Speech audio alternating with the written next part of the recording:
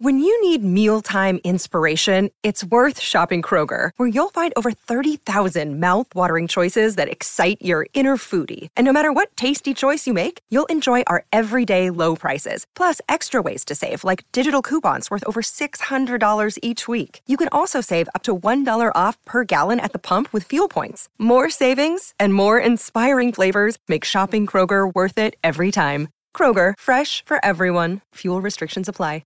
Another day is here, and you're ready for it. What to wear? Check. Breakfast, lunch, and dinner? Check. Planning for what's next and how to save for it? That's where Bank of America can help. For your financial to-dos, Bank of America has experts ready to help get you closer to your goals. Get started at one of our local financial centers or 24/7 in our mobile banking app. Find a location near you at bankofamerica.com/talktous. What would you like the power to do? Mobile banking requires downloading the app and is only available for select devices. Message and data rates may apply. Bank of America N.A., member FDIC. Step into the world of power, loyalty, and luck. I'm going to make him an offer he can't refuse. With family, cannolis, and spins mean everything. Now, you want to get mixed up in the family business. Introducing The Godfather at ChumbaCasino.com. Test your luck in the shadowy world of The Godfather slot. Someday, I will call upon you to do a service for me. Play The Godfather, now at ChumbaCasino.com. Welcome to the family. No purchase necessary. VGW Group. Void where prohibited by law. 18+. Terms and conditions apply. Hi everybody, this is the Cricket Badger podcast. Each badger marks the track with its own scent. His black legs are short but very powerful for digging. The name badger probably comes from the French word bêcher, meaning digger.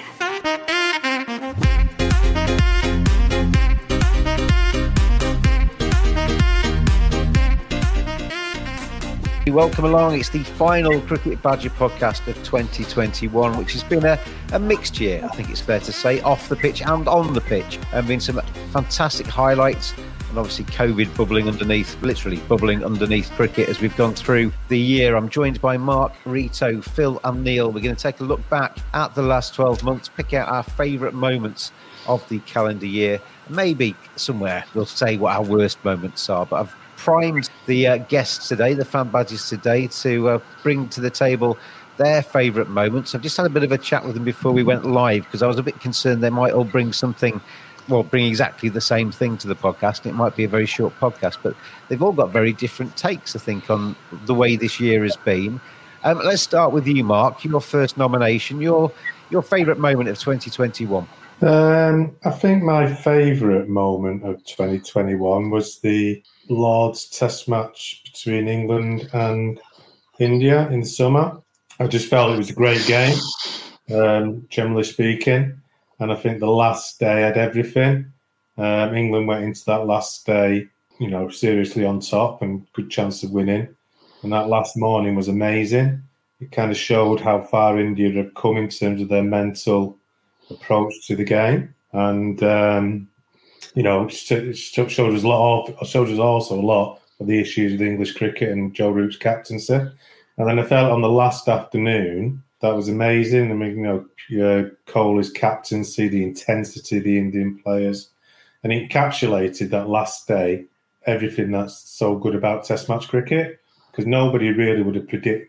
I mean, you could have predicted a little bit, but nobody would have predicted what would happen on that last day. The idea of Bumrah and Siraj, I think, getting the runs, the kind of craziness of England's bowling, the lack of control of Root, and then 60 overs on what was a flat wicket to bowl England out, and magnificent bowling from Bumrah, some superb captaincy from Kohli. So it really summed up India to me. Then India are the best side in the world. Summed up the new India, if you like. Real mental toughness, wouldn't be bullied, and I just thought it was a great game of cricket. And Rahul's century in the first innings it was quite a spicy pitch. I thought that was an excellent centre in the first innings as well. So to me, that's my favourite game of the year.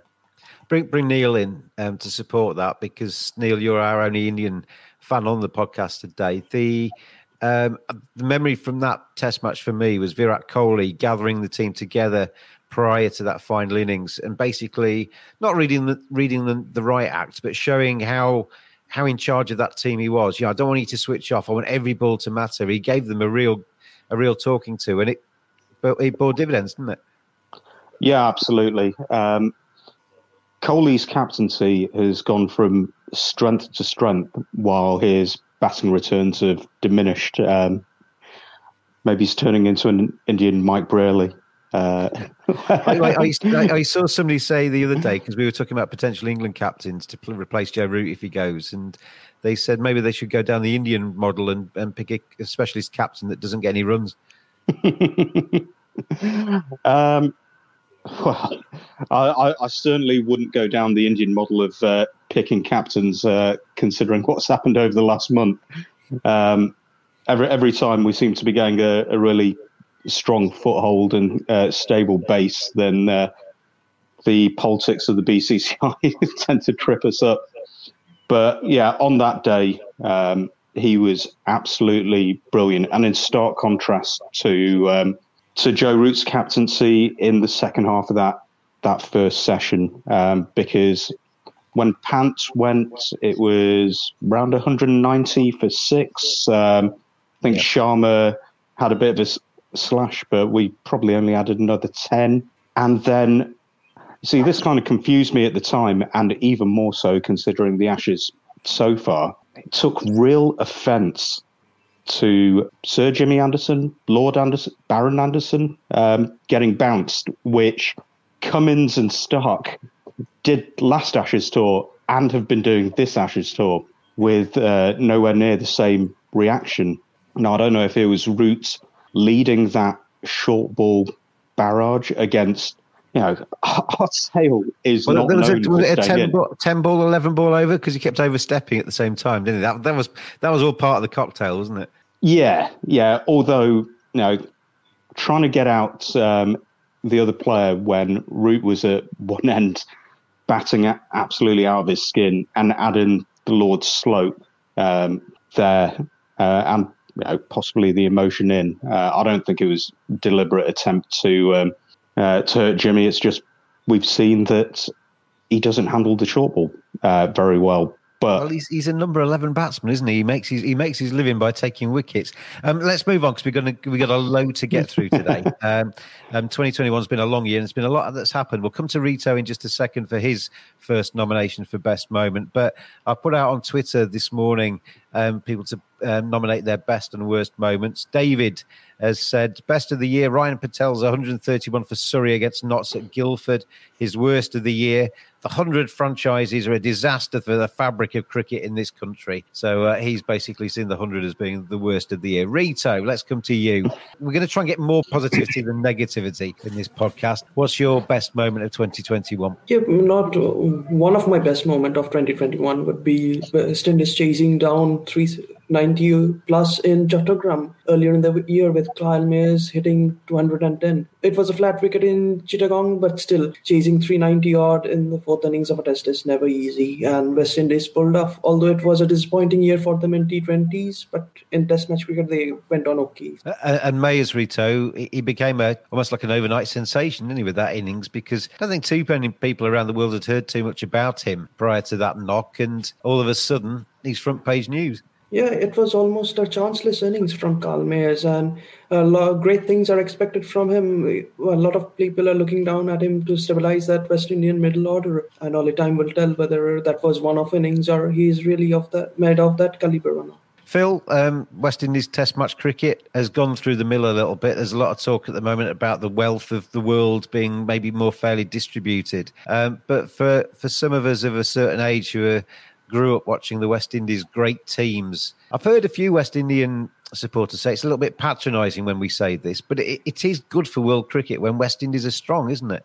Yeah, absolutely. I mean, you talk about that team that to the 80s, and I suppose it was the 80s, was just so phenomenally good. It would, in my opinion, beat any other team from any other era. It was supreme, and that's the difficulty that subsequent generations have to deal with, is trying to compete. It's impossible. But in terms of that team and what it went and did around the world everywhere, it was competitive everywhere. We don't have a team like that now. Even the best teams at the moment are still struggling away from home. I think, well, probably India are the best at going abroad and competing, but generally it feels like home teams have such an advantage now. But a strong West Indies team based on that legacy, I personally would love to see it. I'd love to see it, because not only was it just so dominant, so aggressive, there was just such swagger to it as well. Watching Malcolm Marshall, just almost jogging in, but at lightning speed with his chains going everywhere and generating speed with his arm. And, Richie Richardson's square cut is something that will live with me forever. It's just, and that's not even getting onto Viv. So it's for me, strong West Indies team is, even if you can get close, in the same ballpark as that one, would be fantastic for the game, because of it seems to be the natural swagger to their game. It's just brilliant to watch. And in this age of T20 and television and just general entertainment, a West Indies team with that ethos would be a goldmine. Yeah, absolutely. And I think a lot of the players of that era have got quite firm opinions on where they want to see West Indies cricket go. And there's a danger with harking back to yesteryear, but there's some good names that had massive success in that team that I think are underutilised in taking the West Indies team forwards. And I saw Desi Haynes actually on LinkedIn. He did a 10-point plan or something about how to make West Indies cricket great again, and hardly made a ripple. He knows a lot about cricket.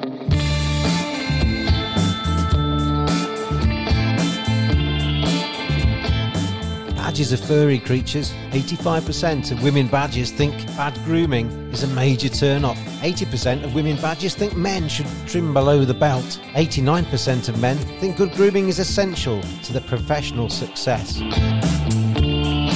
Don't just dismiss it out of hand. Get on there, manscaped.com. Check out their great range of male grooming accessories. Hygiene, appearance, attractiveness, confidence. Simply go to manscaped.com, quote the discount code BADGER. You get 20% off, you get free shipping, and you get some seriously quality equipment. Manscaped.com. Together we save balls.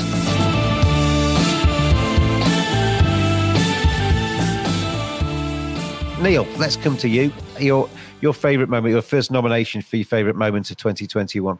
Well, the moment would be Rishabh Pant hitting that for getting towards the dusk at the Gabba. But really, the whole series, I would put that in, I'd say, my top 3 series that I've ever seen, just as a whole. Because while there are some flaws in the Australian team, that is possibly an all-time great bowling attack with one all-time great batter, one guy who is one of the best ever in Australian conditions in Warner, and an up-and-comer with Labuschagne. And then just the number of people and the experience that dropped out of that team throughout the whole series, and the fight that they showed, and also the depth of Indian cricket, where people were coming out of nowhere, being net bowlers, and I think there were about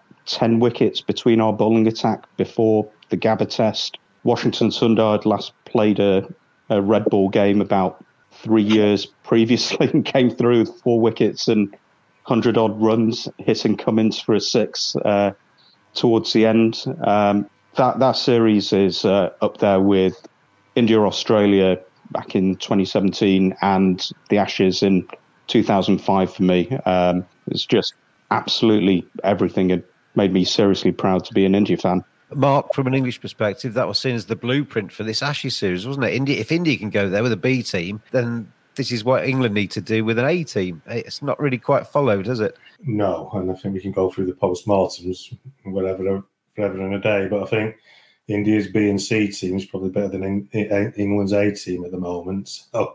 So yeah, I mean, that was actually one of my favourite moments as well, which Neil picked on there, that test match in Brisbane, which I watched quite a lot of. It was an amazing test match. And for India to come back, I think, having been bowled out for 30-odd and what have you, and to come back with, as Neil said, with the resources they had, shows you again the kind of the different India now, the kind of mental toughness that India have, that they won't be bullied away from home. And also it shows you the variety in their attacks and their players, which is second to none now. To a certain degree, we talked about it the other day. They've got over 1 billion people in India.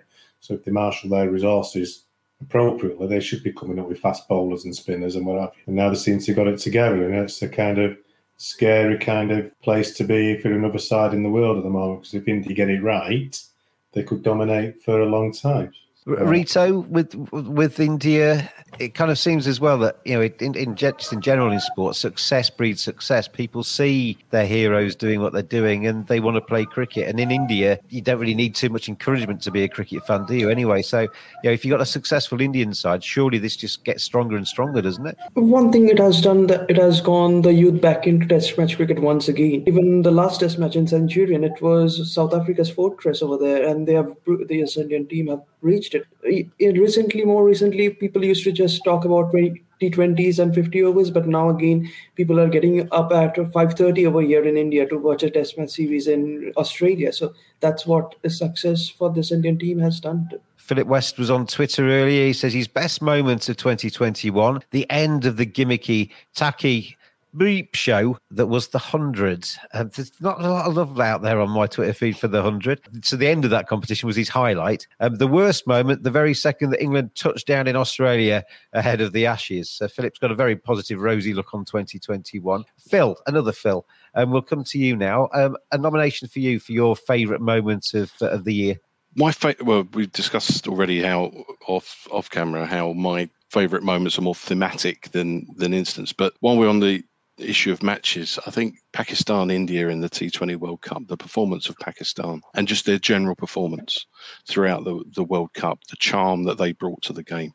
This was everything that was great about Pakistani cricket. And when they're at their best, they're a team everybody loves to watch. When they're at their worst, it's head in your hands time, it's implosion time. But this was just, I loved this game. I loved their performance. Their opener, whose name I've forgotten, his knock, the grace with which the Indians took it, the relationship between the players on and off the pitch. It was why everybody wants to see these two countries play more often. It was a glimpse into how competitive those games can be, because we know, obviously India underperformed on the day, but we know what they're capable of. What that game showed was that Pakistan could compete with them, and it showed that if they were playing more often, we would have more bums on seats, we would have crackerjack television, we would have arguments, but we would have two teams that generally respect each other, can compete in a politically difficult situation with respect, and can be the example that we, can set to our politicians as to how to conduct yourselves in a competitive but respectful environment. It was everything you want cricket to be as a Pakistani or a neutral, perhaps not so much for an Indian, but I thought it's definitely one of my top 3 moments of the year. Neil, if we get on to Indo-Pakistani relations politically, we could do probably a series of 20 podcasts and still not scrape the surface, could we? But it's such a shame, isn't it, that these two countries don't play each other more often. As soon as I mention on Twitter that it'd be great to see Pakistani players in the IPL, I get slaughtered. We don't want them anywhere near this. And there's not a lot of love coming the other way either. It's such a shame, isn't it? It's the way of the world, unfortunately, now, across our country, across India as well, the US, everywhere. Everywhere has become so polarized and nationalistic. And that's certainly true in India. Now, there are huge amounts of underlying reasons on both sides that there's enmity. But between the cricketers, it's absolute box office. One of my favourite duels, which maybe not a lot of people will have seen, Rito might have, is ahead of the 2016 T20 World Cup. The Asia Cup was made T20, and there was an absolute dirt pitch rolled out for India versus Pakistan. I think we rolled them for about 80. And then Mohammad Amir came in absolutely steaming, hooping it round corners. And I think Virat made a 49 before getting out right at the end, having shepherded that. But the duel between those two over a large number of games, again in that World Cup, and then Amir did it at the Champions Trophy final, has been one of the great things to watch. And I feel very sad that I'm got to see it on a more regular basis and across formats, because it does seem that we have to wait for a World Cup, which are coming thick and fast. But to see those two teams play each other with the passion, but also the mutual respect there is absolutely amazing. And actually, Shaheen Afridi's opening spell in that match was one of my moments of the year, because that lad is, I'd put him just below Cummins and Bumrah as the best bowler in the world. When he clicks, he's he's unplayable. Some of those new ball bowling, swinging into the right-hander, very, very hard to play those, isn't it? Just while we're on that subject of India against Pakistan, I mean, we've had conversations in our WhatsApp groups about and on Twitter about the supposed, I'm going to put it in inverted commas, the arrogance of England and Australia bigging up the Ashes as being the only thing that matters, and kind of talking about England-India series as being preparation for the Ashes almost, and maybe a slight disrespect. I find that quite a difficult conversation to have at times, because as a youngster growing up in England with aspirations to play for England, which were never realistic, the Ashes is always something which is special. I don't see that as an arrogance, Neil. I don't think it means that we see Test matches against any other country in any lesser context. It's just that for an English person or an Australian person, the Ashes is just a step up, or is the cherry on top of Test match cricket. I think if India played Pakistan regularly in Test match cricket, you'd be saying the same things about that series. I think that may have been true when there wasn't an overall system where it was just a load of bilaterals. India versus Pakistan and England versus Australia, to use a football analogy, they're derby matches. They're hugely passionate. The fans care massively about beating the other team. However, they shouldn't supersede the league. And I think it's to the detriment of both sides. Australia less so, because I don't think they see it quite as much. That all the resources, especially under Silverwood over the last 2 years, have been geared towards winning a single bilateral series rather than becoming number one Test team in the world. And I think, Neil, overall, if you're going to do that, and you're going to publicly say almost that these are warm-up games for the Ashes, you've got to then deliver at the Ashes. Otherwise, it all looks a complete mess. You are listening to the Cricket Badger podcast. Mark, as an Englishman, I personally would prefer to win the Ashes at the moment than the World Test Championship. Would you be the same? Yeah, probably. I mean, the World Test Championship to me is a messy competition, so I prefer to win the Ashes. But I think going back to your other question, James, about the Ashes being the pinnacle and all the rest of it, I'm not quite as effusive of that point of view. I think it's quite. I think you've got to play what's in front of you. You know, and England had the opportunity to play India in the summer and in the winter. You are the best side in the world. And really, you know, you shouldn't be saying everything's being planned for 2 years hence in sport, because sport is so unpredictable. You can't say what's going to happen. And obviously in these COVID times as well, it made it even more ridiculous saying we're planning 2 years for Australia. And actually, you know, in England, it kind of takes away a bit of the focus of what they're supposed to be doing. They're supposed to be winning every game they play. So it almost feels, Phil, bring you in on this about the Ashes. It almost feels, Phil, that after this series is finished, and it's basically finished already, hasn't it? There's 2 matches to play, but they're dead rubbers. That England are already making noises. We're talking about systemic change to domestic cricket and stuff like that. But it's still with the Ashes in 4 years' time, going down under in 4 years' time is almost like the focus now, isn't it? Rather than what's happening in the summer to come. Yeah. You talk about winning the World Test Series or the Ashes. I'd like to just win a session at the minute, because it's Test match. That's it. Yeah. Take it. God, Test match is a pipe dream, Mark, at the minute. Yeah, it's the same old cycle, recycled arguments that we've been going through for years and years. It needs someone to get hold of it and perform a really robust review of what's going on, because you know we've been through this, reform the county championship. That's how we ended up with 2 divisions, we'll go through it again and again, and I think they've got to get down to the fundamentals, which are the pitches we're playing on and the type of player we're trying to produce. I think we get too caught up in formats and relegation, etc. We need to be bringing players up with a focus on the longer form of the game.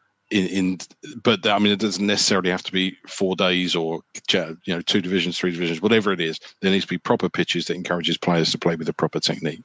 Rita, you're an England fan in India. Would you prefer to see England win the Ashes or the World Test Championship? Yeah, at the moment, the World Championship is really in its budding moments. So it's hard to say. The Ashes has got to be the pinnacle of beating Australia down in Australia, in front of all those Australians. It must be the pinnacle. Getting back to the messages we've had, SS98, he's been so keen to get this across that he's sent this message in 3 times. But the best moments for him, Indian fan, I imagine from this message, win at the Gabba, win at Lords and Centurion, the worst moment, T20 World Cup group stage exit. So they are SS98's memories of 2021. Harry Marsland on Twitter has said his best moment, he hasn't actually got a worst moment. Harry's just a glass is half full kind of correspondent. Marvellous Friday the 13th of August at Lords. Jimmy, the GOAT, takes a fifer. Pant plays a cameo. Burns and Root bat well. Saw the incredible Bumrah bowl, and it was just lovely to be there. A happy day in a happy place. So that's Harry's rosy memory of 2021. Let's go round again. Mark, let's get to your second one. Well, let's concentrate on a positive for England, because all we've been doing is kind of, on a downer for them for a long time. And one of my kind of one of my favourite moments for England for this year was the match in Chennai earlier this year when Joe Root hit a magnificent double centre. The pitch wasn't turning as much as normal India pitches turn, but it was still a magnificent knock against a very good attack. And England in that game looked a unit. They played well. Jimmy Anderson bowled superbly in the second innings, got the three wickets in I can't remember if it was 1 over or 2 overs, but it was a magnificent spell. And I felt, that proved that, not everyone contributed, but it was a test match where England could take a lot of pride from. And I thought it was a very good performance. And I think we need to also recognise the year that Joe Root has had. And that double century, Chennai, I think kind of epitomises Root at his best. And it's amazing what a difference 8 or 9 months can make, Mark, doesn't it? Because England came into that series after beating Sri Lanka, Root getting loads of runs, went to that first test match against India, won it. Joe Root got, again, loads of runs. But it kind of 3 wins on the bounce at the start of the year, but it kind of was a bit of a precursor as to what was around the corner, because when Root didn't get loads of runs, there wasn't anybody else to get the runs, was there? There wasn't anybody else to get the runs, and then we had the chaos in India. India had the rest and rotation of Ali being there all the time and then playing a test match. And then it all started unravelling, didn't it, throughout the year? So, yeah, but I think in terms of a highlight for England this year, that would have to be the biggest highlight, regardless of when Sri Lanka were a poor side, which England beat, particularly in the first test match, where I think Don Best got 5 wickets. I think I could have got 5 wickets the way they batted. You're determined to come out of retirement here, right? No, that first test match in Sri Lanka, it was ridiculous. The Chennai test match was England's highlight of the year, and it encapsulated everything that Root was about. And afterwards, it just disintegrated into the kind of rest and rotation chaos that just led to the team spirit disintegrating, poor management, got rid of Ed Smith, decided Silver was going to be the chief selector, and then we've gone downhill since then. But, as a highlight for me, for England, that was it at the beginning of the year. Jonathan Merrick says his best memory of 2021, simply being back in packed stadiums, watching England cricket as the atmosphere was electric after the COVID absence. He was desperate to get back into the stadium and enjoyed that. His worst moment of 2021, having to watch the aforementioned England side bat in the same test matches like at Edgbaston against New Zealand. So it's always bittersweet if you're English in 2021, isn't it? It's the good memories and that kind of not too far behind are the bad memories as well.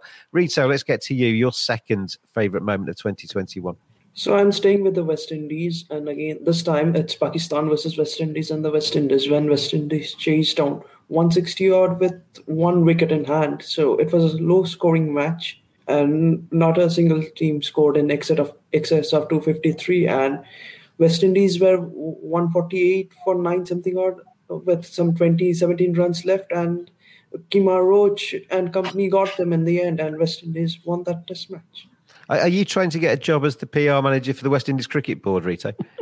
Is that post vacant? Probably is, actually, in the West Indies. The posts come vacant all the time.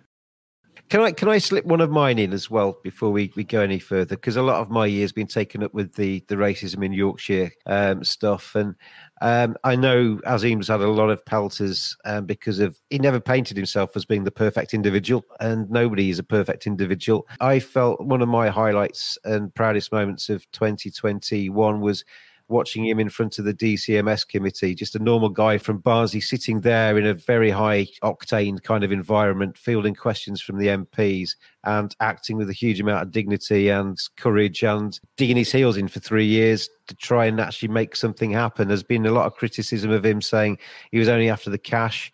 I can look you in the eyes, everybody, and say that having spoken to him pretty much every day for 18 months, the cash was never a motive. It was purely driven by a sense of injustice, a sense of being let down, and a wish to try and make Yorkshire cricket better. And I think Azim, watching him on that stand or in that chair, doing what he did that day, huge amount of pride there, Neil. I know you were impressed with him that day as well. And I think hopefully, fingers crossed, as with England, when things get horrible and the wheels come off, it's an opportunity to put them back on tighter, isn't it? And hopefully with racism in cricket, the fact that Azim and then people that have had the courage off the back of what he did to come forward as well can maybe blow this open so we can actually be better as a cricket society and a cricket world in the future. I wasn't sure how to bring that in because it was both one of the most harrowing things that I've seen in cricket. It was the best and worst, really, wasn't it? It's the best and worst. Yeah, the fact that he actually got the chance to say his piece, having fought so long through all the appropriate channels and just been roundly ignored. But he finally was able to go out there and speak about it.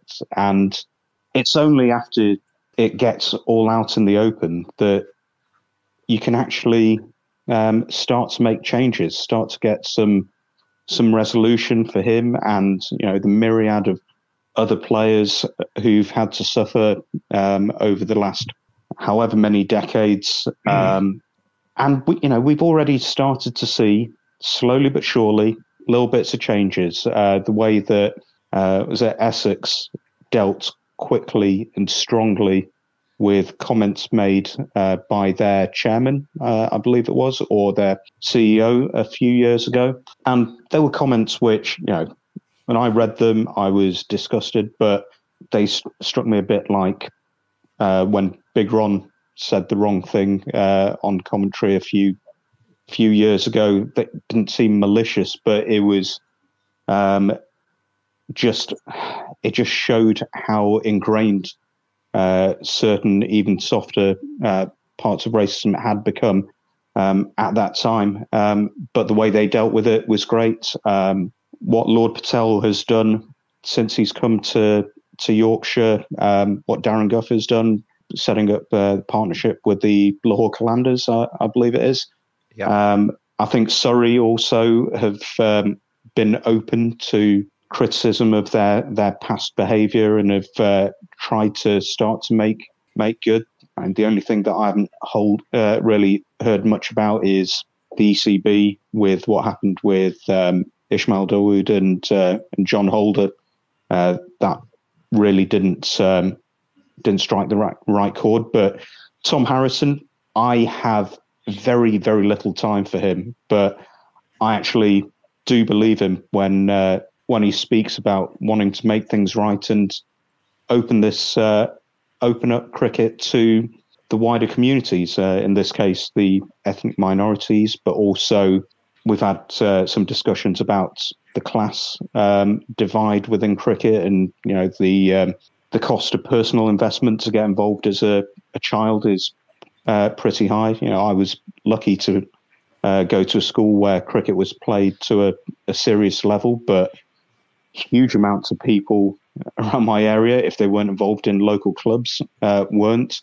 Hopefully we can get somewhere there. But the fact that there's actual acknowledgement of these problems now gives us a pathway to start to make things right, and that'll make things better for everyone involved, either as a spectator or a participant in the years going forward. As you know, I kind of spoke to Azim regularly after he came on the podcast, knew him from his time at Yorkshire, and all he ever wanted to do was to get heard and to be listened to, rather than just ignored by the club.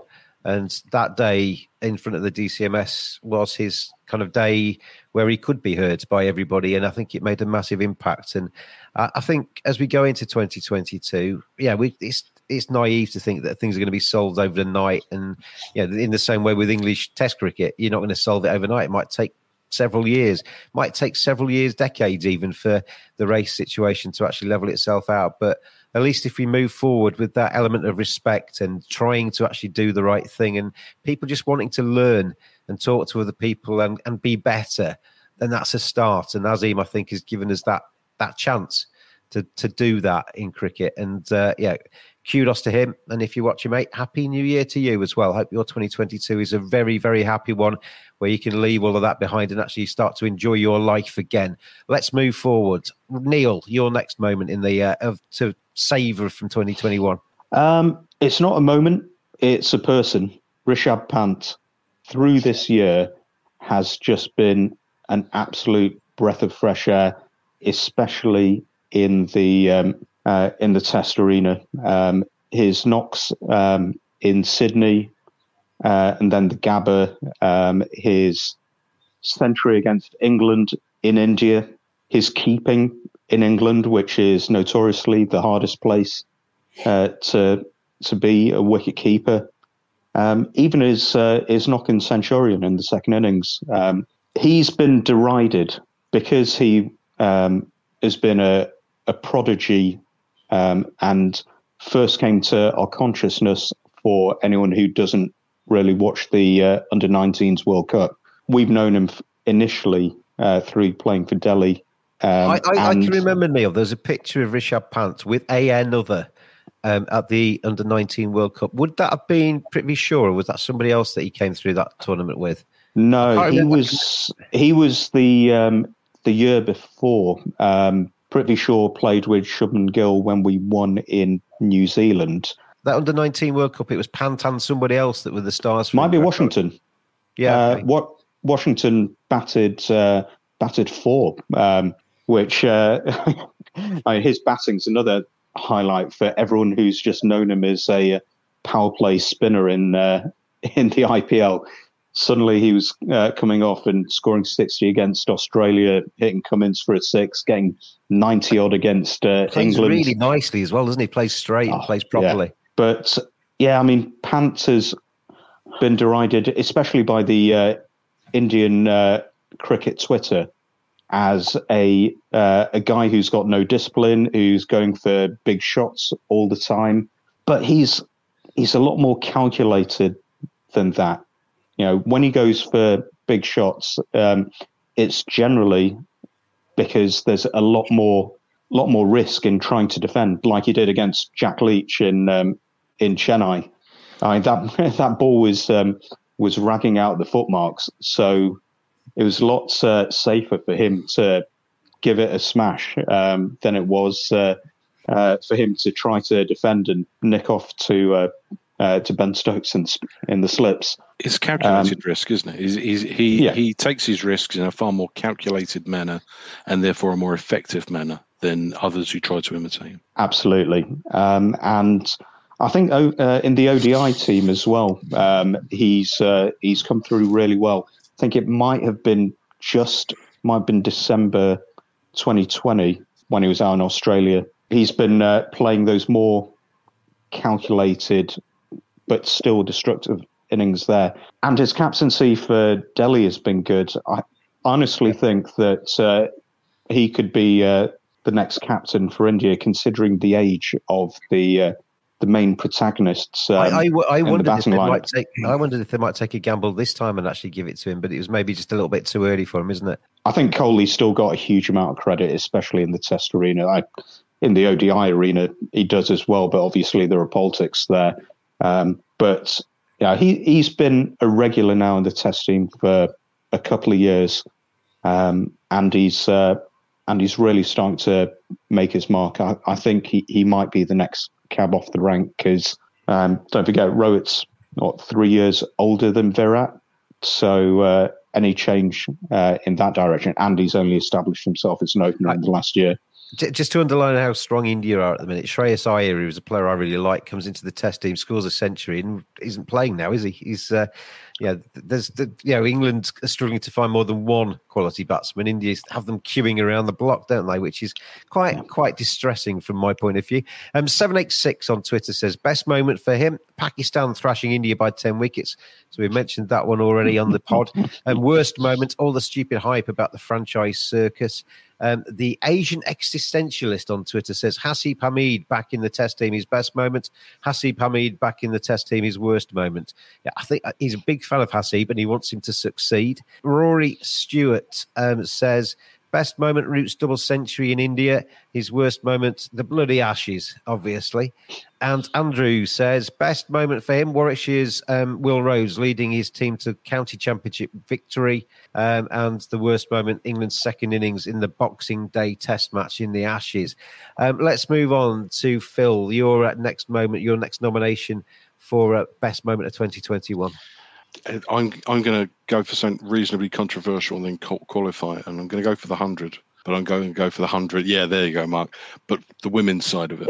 I don't think the format is the issue, and it's the franchising, which I don't think has such a devastating effect in the women's side of the game. And what I saw this year, apart from high quality matches that were just as entertaining as anything else I watched, was the impact around the cricket clubs.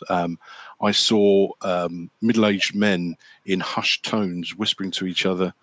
I quite liked that women's game yesterday, and talking about the players and the impact on my girls, who at the beginning of the year had been given a stark choice about whether to play football or cricket, and had rather to my chagrin picked football.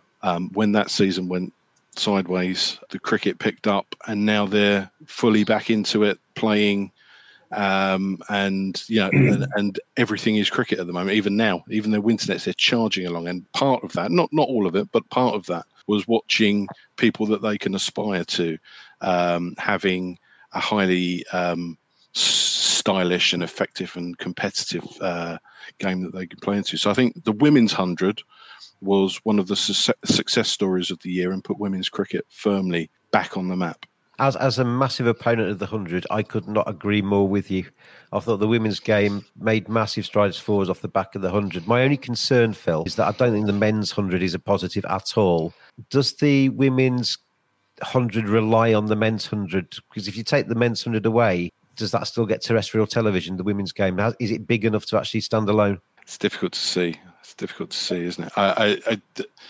I wonder if the solution is not to throw the format away, but maybe to make it an 18-county competition. I don't know. I think we don't want to lose the benefits that definitely have come with it in terms of the women's game, and there are bound to have been some benefits for the men's game in terms of making cricket something that we were watching on terrestrial TV. There are benefits to what's happened this summer, but yes, it may well be that the men's 100 is the evil twin of the women's game. Let's go round and just do a worst moment, the worst thing of 2021. Everybody, I mean, mine is the 100. Sorry, it is the 100. Couldn't stand the competition, didn't want the competition. We don't need the competition. It should have been T20. Blah blah blah blah blah. We've talked about that loads and loads of times on the podcast. So I'll finish that there. Mark, what about you? The worst moment of 2021? Well, undoubtedly, it has to be the disintegration of England in Australia, doesn't it? I think you could see it coming. I think I talked previously in the podcast about England not playing who they're facing and all this nonsense about planning and this, that, and the other. And I think the pre-test matches have been utterly shambolic, right the way from Brisbane when they didn't pick either Anderson or Broad. I know you said James did the right thing in batting, but I don't see the logic in batting on a green seaming wicket in Brisbane. You should have bowled and you should have played Broad and Anderson. And then we got, the second and third, the third test while I was out in Egypt watching it on the iPad. I mean, that was just getting bowled out for 60-odd. Well, at least you were sitting in the sunshine on the sun lounge watching it. I was getting up at 5 o'clock in the morning to watch it. And it was just, the whole thing is just reminded me that they got all these central contracts, as we said before, they got 60-odd people there supporting them. It reminds me of the shambolic tours of the early 90s and stuff, when they didn't have any support. It's just utterly shambolic. Yeah, I've said before on here, I listened to the Agnew thing on BBC about talking about all the preparation that England had made, and there was some very well-intentioned. I think there's a lot of good work probably been done in the run-up to the Ashes, but it's very sad for some of those people that have probably done the right work that it's actually not borne any dividends, isn't it? One thing I would say, I don't like while Silverwood's still in a job, people talking to Kirsten, particularly when the guy's in self-isolation in Melbourne. I think that's a bit out of order. People talking Kirsten up. And are you critical of the journalist who asked the question, or the Kirsten actually answering it? I'm critical of anybody who approaches somebody who's touting anyone for a job where somebody's in it, particularly where they're having a bad time, and particularly where they're stuck in a hotel in Melbourne on their own. I just think it's out of order. Regardless of the rights and wrongs of Silverwood being in a job, fundamentally, you've got to show the man some respect, and he's actually still in possession of the job. I'd be critical of the journalist in asking the question of him. Yeah, I don't want to criticise Kirsten for answering it. I actually quite like the fact that Kirsten said he wants it, because that I want somebody that's wants to put himself out there. Kirsten's probably a good choice. I mean, he's got he might have a bit. He talked yesterday about having an 8-game county season. He might have a bit of a shock when it's raining in July, when he only gets 6 games out of 8. But I'm sure it'll be a good choice. I just don't like the way it's being done at the moment with Silverwood. He deserves a little bit more respect than that, a little bit more dignity. I think I'd like to wish on here, I mean, I'm sure he won't watch this, but Happy New Year to Chris Silverwood, because he's going through the mill. He's possibly slightly out of his depth, but he won the championship with Essex. This bloke's no mug. He played for England as a cricketer. He's not an idiot. And he's being talked about by some on social media as if he's an absolute complete buffoon. He's better than that, and I think people should, sometimes it's right to say goodbye, but it's sometimes how you say goodbye to people that actually matters. And I think a lot of England fans should be a little bit more respectful of Chris Silverwood, despite the results. Rito, your worst moment of 2021? Yeah, just like Mark, the disintegration of England down under. But if I have to pick one moment from that series, it has to be that first ball of the series. I got up at 5:20 in the morning, turned on the telly at 5:30. But my heart bleeds for you guys getting up at 5. I was up at midnight going through the night doing this. It's awful getting up at 5, isn't it? Actually, you get paid at least for watching this. As supporters, we are loyal to the team, and we have to get up. Rito, I need to be paid to watch the rubbish I've been watching over the last few weeks. And the first ball, Rory Burns is gone around the legs, and that just summed up all the two for me. Although they have 2 more test matches left in this series, just something. England get something. That first ball of an Ashes series, it's always hyped up, isn't it? The Harmison ball, the early setting the tone and what have you. And really, that first ball will become, symptomatic of the tour that England have had, isn't it? With Rory Burns' leg stump flying backwards. Neil, what about you? The worst moment for you in 2021? I'm kind of stuck between 2, if I can go through those quickly. The first is England's treatment of their 3 main spinners over the year. I think Dom Bess is clearly not ready, but has been continually brought back without getting the time to work on his game and get the overs bowled. He's getting some time at Yorkshire now, but he's always just been the second spinner to Jack Leach. Jack Leach had a pretty good tour of India and then has just been left out all summer before being thrown in on a green top in in Brisbane. He was I thought it thrown showed to the as well, wolves Neil, there. when he was given a few overs in the last Test match. You could see the rhythm starting to come back a little bit as that spell continued. He was getting into the groove a little bit more. Spinners need overs, don't they? Yeah, I mean, look, he's not Nathan Lyon. He's not suited to Australian conditions because he doesn't get that bounce and the overspin, and he's not as good as Ravi Ashwin, but he's a perfectly decent spinner if he's given reasonable conditions and good fields, and not just left out there with no run up and some runs to work. Oh, absolutely, yeah. And then, well, for Mo, it's been going on for years, hasn't it? I mean, what Ed Smith did in trying to get him to cancel his previously agreed trip back home, especially after he'd spent the time in isolation in Sri Lanka, and then publicising it. And while it was a misstep, it seemed entirely in keeping with the whole theme when Joe said it was his choice. And I felt, Neil, that I was a supporter of rest and rotation for the all format players. You only have to look at the calendar to know how many days they actually spend in their own bed, how many days they actually spend with their own families and stuff like that. To think in a COVID bubble, you need to look after these guys. But if you're going to actually make the plans, you stick with the plans, don't you? Yeah. And you can't do that off the hoof just because Dom Bess and Jack Lee took some tap.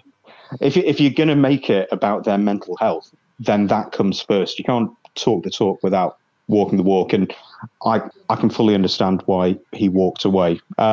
Moving on to my second point, and this is partly to do with the 100.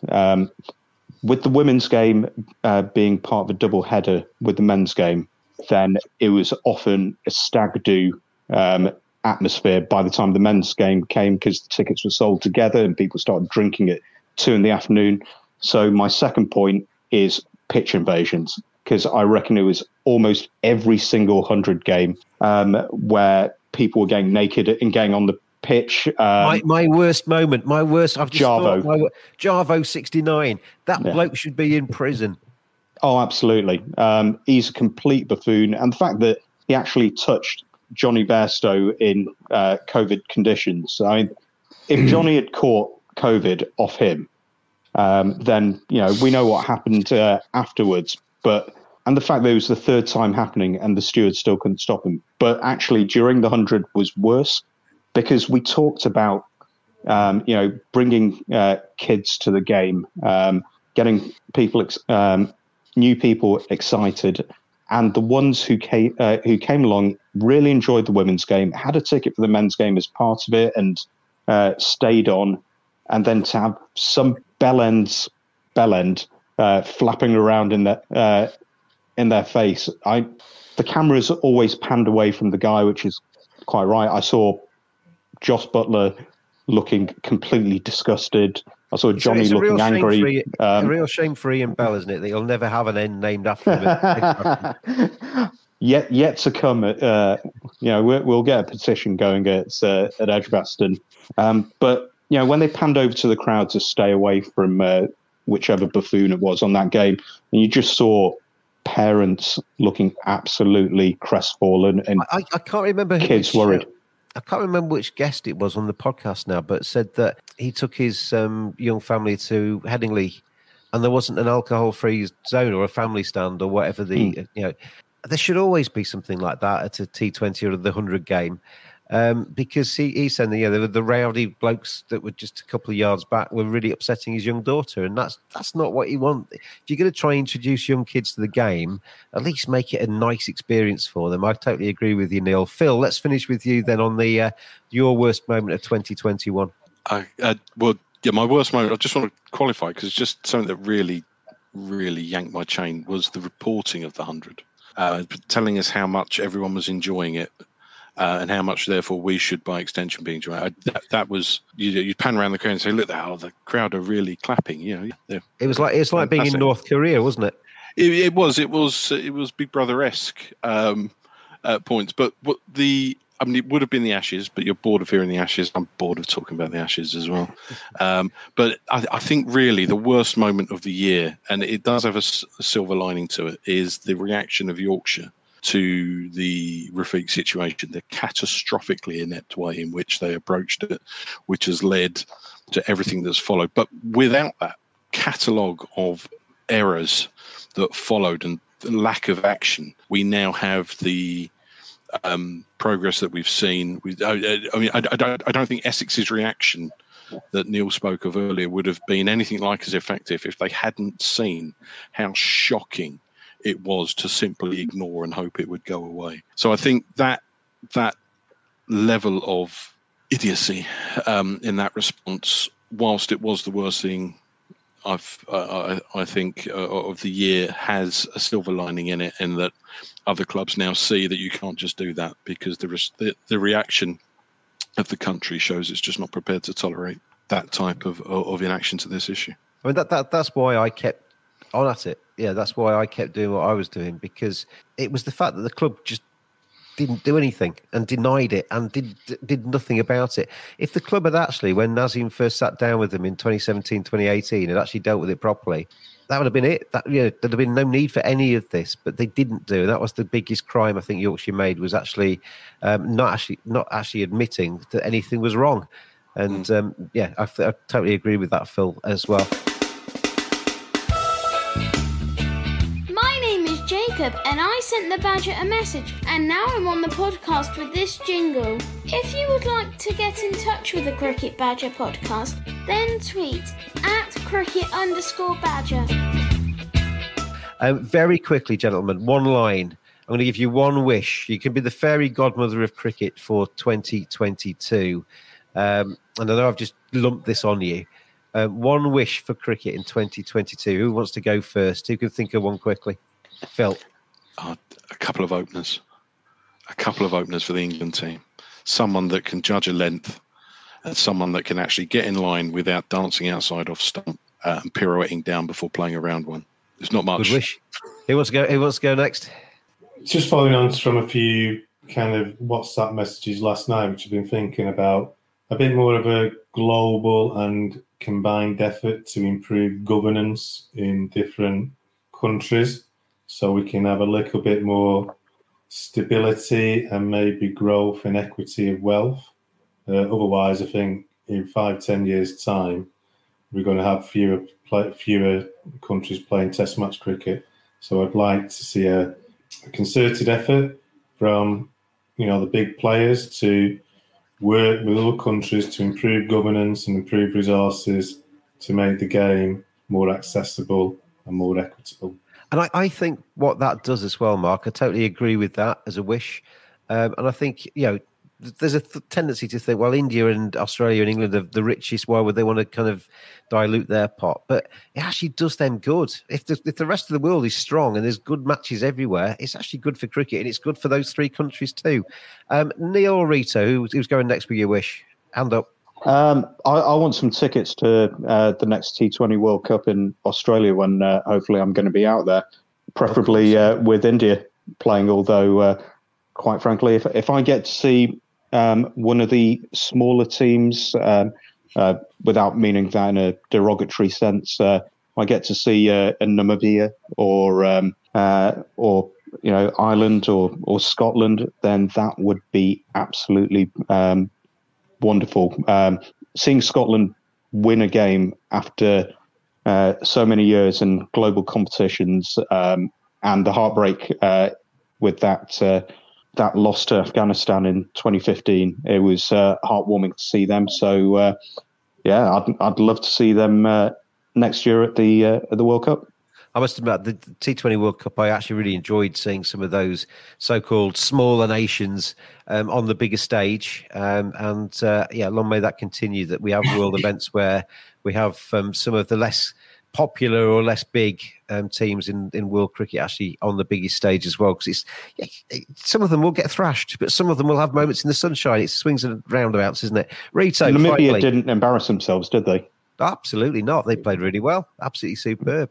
Rito, your wish for 2022? I want England to win that World Cup, actually, especially after this drubbing down under. Actually, win something in front of those people. Show them the class that England have got. There we go then. There's the wishes of the fan badgers, Mark Rito, Phil and Neil. Today and throughout the year, it's been a pleasure having you on the Cricket Badger podcast. Thank you for your efforts and your time and your wisdom and coming on the Cricket Badger podcast. Happy New Year to each and every one of you four. Happy New Year out there as well to you listeners. Thank you for paying the Cricket Badger podcast attention and lending it your ears as we've gone through the year.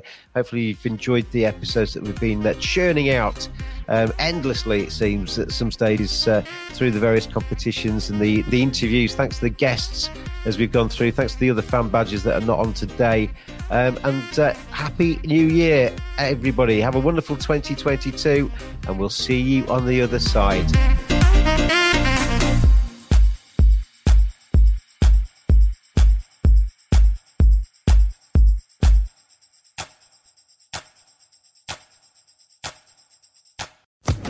Social Podcast Network.